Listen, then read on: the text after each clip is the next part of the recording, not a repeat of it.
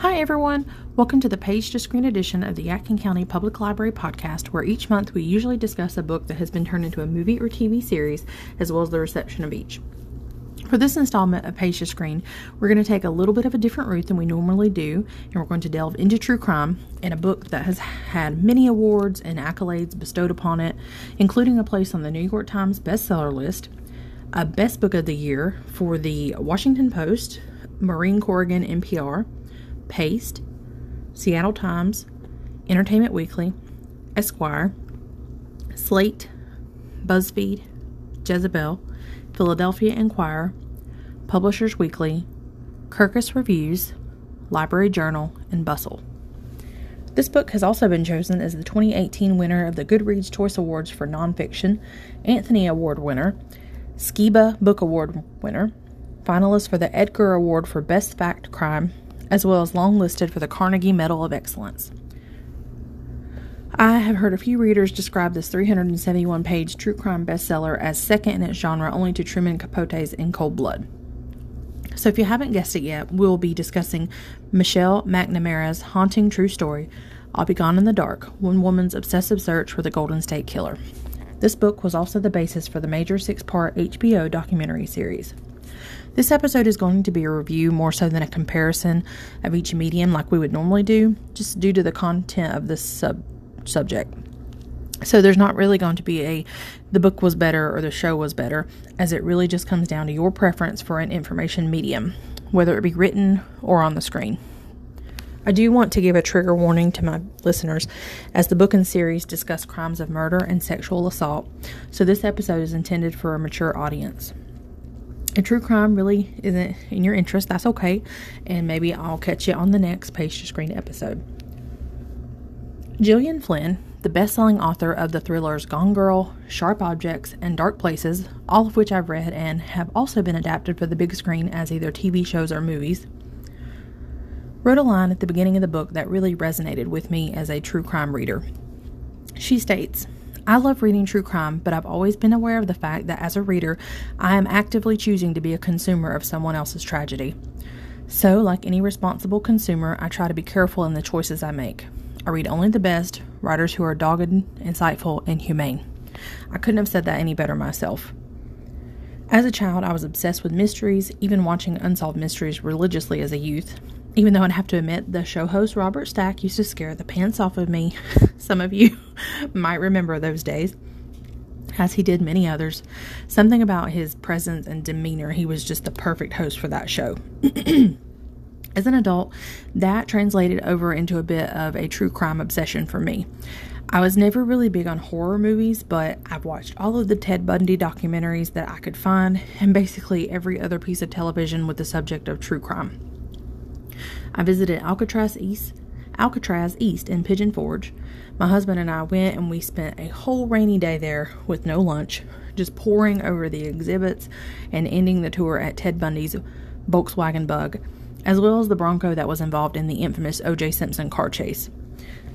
If you enjoy learning about crime history, Alcatraz East is a treasure trove of information and exhibits. I remember there is a whole exhibit on serial killers, and at one point you walk through and they have John Wayne Gacy, some of his outfits, his clown outfits that he would wear, and I just remember getting chills. It's a great place to visit if you're interested in a crime. In short, you can't throw a rock without hitting an armchair detective, self included, and there's no disputing our collective fascination with true crime. It's why so many of us are addicted to podcasts like My Favorite Murder and Crime Junkie, which I've listened to many hours of throughout the duration of this pandemic. Just don't listen to it while you're alone at night. We'll creep you out more than once. If you're interested in true crime, that's a great podcast to start with, as well as Park Predators, which I think is produced by these same people that do Crime Junkie. It's why we invest hours in series like Netflix's new Unsolved Mysteries series. Shocker, I was very excited to see the series had been given new life, and I've seen each episode at least twice now. It's also why we've devoured books like Helter Skelter and In Cold Blood, often in one sitting.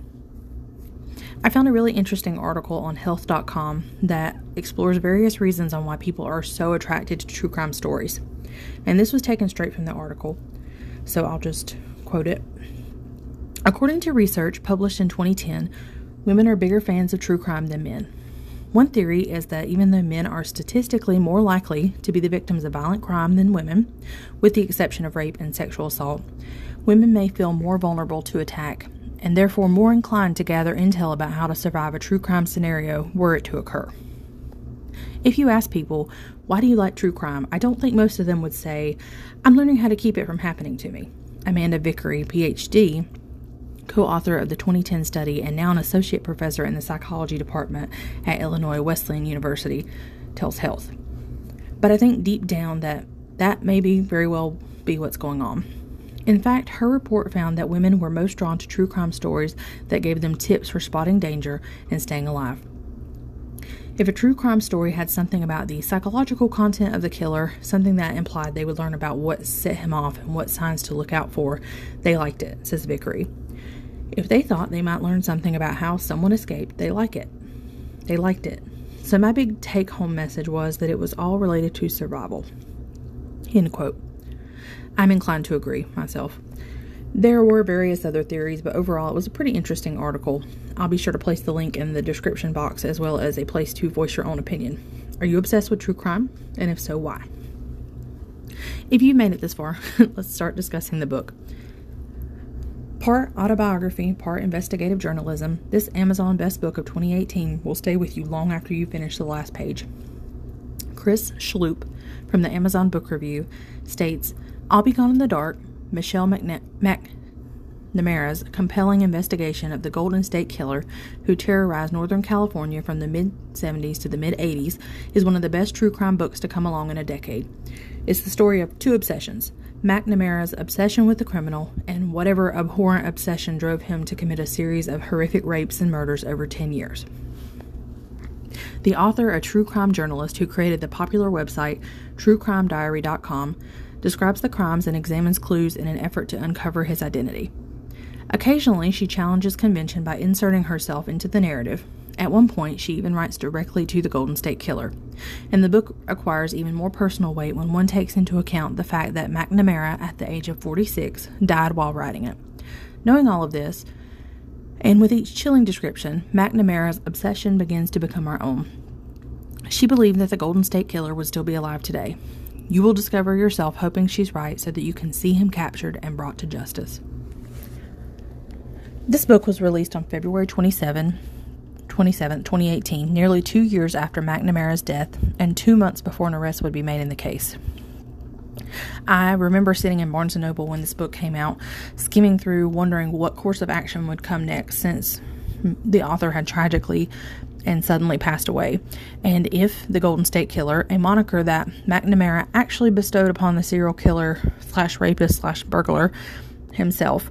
He had previously been referred to by various other names, including the East Area Rapist, or the Ear, the original Night Stalker, or Ons. So he came to be known as the Ear Ons by many in that community.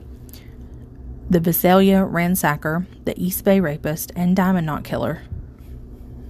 You have to remember that agencies didn't really cooperate as much back then, so it was only recently that they discovered that all of these different names and people were one person. McNamara's coining of the Golden State Killer moniker is credited with heightening awareness of the uncaught killer that operated throughout California in the early 1970s to mid-1980s. There were many things about this book that initially stood out to me. For one, I had never heard of this criminal that would come to be known as the Golden State Killer.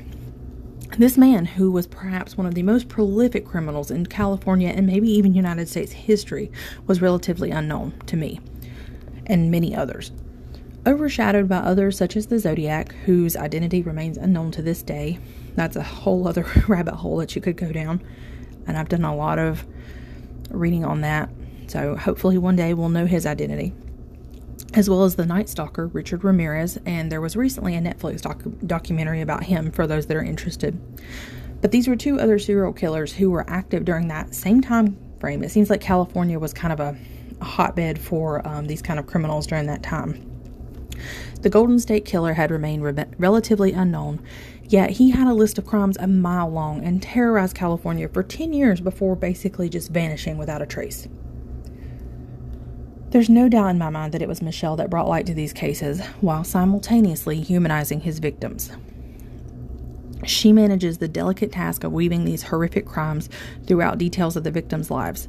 She educates us on the life of each victim so that they're not just another face in a long string of crimes. It does get a little muddy throughout the book, trying to keep up with each victim and the circumstances surrounding their rape or murder, but that is no fault of the author. The magnitude of just what she undertook is exemplified in the HBO miniseries when at one point she loads up 37 boxes of files from the police station into her daughter's playroom. Michelle and her researcher, Paul Haynes, used the files to explore the case of the Visalia ransacker, the perpetrator of a string of burglaries in the early 70s that bore striking similarities to the East Area Rapist, or the EAR, as he was known during that time of the crimes. To say that Michelle was obsessed is a gross understatement. At one point in the book, she recalls an incident in which she left her comedian husband, Patton Oswalt, alone at a movie premiere, directly after receiving new information on the case. You may know Patton Oswalt from his role as Spence Olchin on the sitcom King of Queens. I used to love to watch that show just over and over. And Oswalt is also known for voicing Remy on Disney Pixar's Ratatouille. Patton has always been very vocal in his support of his late wife, and after her untimely passing, he dedicated himself to finishing the book that she had been working on since 2013. As I sat there in the Barnes & Noble cafe, reading as Michelle detailed how she tracked down a pair of cufflinks on eBay that were identical to a pair that were stolen by the EAR, in hopes of maybe tracing the cufflinks back to him, I thought to myself, this is a woman on a mission. If anybody could uncover the Earons / Golden State Killer, she was the one. I didn't actually finish the book before the Earons Golden State Killer, Joseph James DeAngelo Jr., would be apprehended in April of the same year that the book was released. While everyone was obviously overjoyed that this dark figure had finally been brought to the light and his victims could finally receive some justice and closure, it was heartbreaking to think that Michelle never got to experience the culmination for her years of effort and work. I remember shedding tears while reading Patton's Twitter status to his late wife the day of the apprehension, which read in quotes, "I think you got him, Michelle." I actually got about halfway through the book, but then I ended up going down some internet rabbit holes, as you do, about the killer after he was apprehended. So I never actually finished the book until this past year when I saw that the HBO miniseries had been released. So as a reader, my first experience with the book was much different than my second, in that this time I knew the ending. This monster, whom had stolen so much from so many, and who had once told a victim, "Make one move and you'll be silent forever and I'll be gone in the dark," which is where the book title comes from. He would finally answer for his heinous acts of violence. 32 years after this goblin's crime span, which as it currently stands includes 13 murders, 50 rapes, as well as 120 burglaries, DeAngelo would finally be apprehended using DNA from members of his family through forensic genetic genealogy. Owing to California's statute of limitations on pre-2017 rape cases, DeAngelo could not be charged with 1970s rapes, but he was charged in August 2018 with 13 related kidnapping and abduction attempts. On June 29, 2020, DeAngelo pleaded guilty to multiple counts of murder and kidnapping.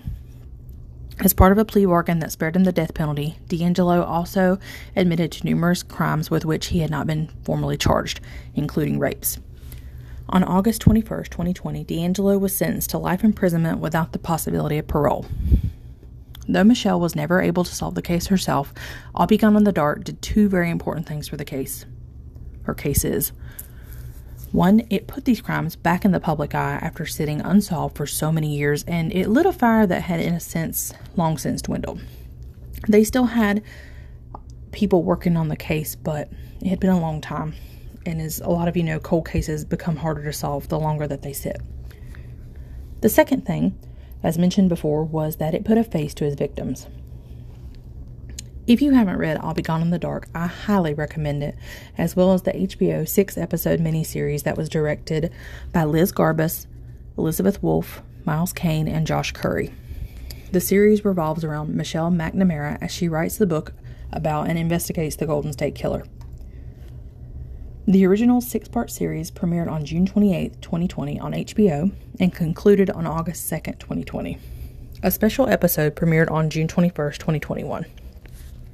Review aggregator Rotten Tomatoes reported an approval rating of 96% based on 48 reviews with an average rating of 8.37 out of 10. The website's critical consensus reads, Director Liz Garbus smartly centers I'll Be Gone in the Dark around the late Michelle McNamara's passionate efforts, weaving together a heavy but important tapestry of trauma, obsession, and survival. Metacritic gave the series a weighted average score of 82 out of 100 based on 20 reviews, indicating universal acclaim. Unfortunately, the series is only available for HBO subscribers, but I'm hopeful that maybe they'll end up releasing the series on DVD or Blu-ray in the future so that maybe we could obtain a copy for checkout here at the library. We do own a copy of the book here at Yadkin County Public Library, or if you prefer audiobook, which is how I experienced the book the second time around, and I really did enjoy that. I would listen as I was going back and forth to work. So there are copies of that available for hold within NC Cardinal. So that's all I have for you today, but I would love to hear how all of you felt about the book if you've read it, or the series if you've watched it. Feel free to follow us on social media and let us know in the comments if you've read a true crime book lately that really stuck with you. Whether it be Facebook, Twitter, Instagram, or Pinterest, we'd be happy to see you there. If you haven't already, hit that follow button so you can follow this weekly podcast. Each week, Yadkin County Library staff will be bringing you more topics, so be sure to check in every Wednesday at 1 p.m. Thanks for listening, and I'll catch you all next month for the next installment of Page to Screen. Happy Wednesday, everyone.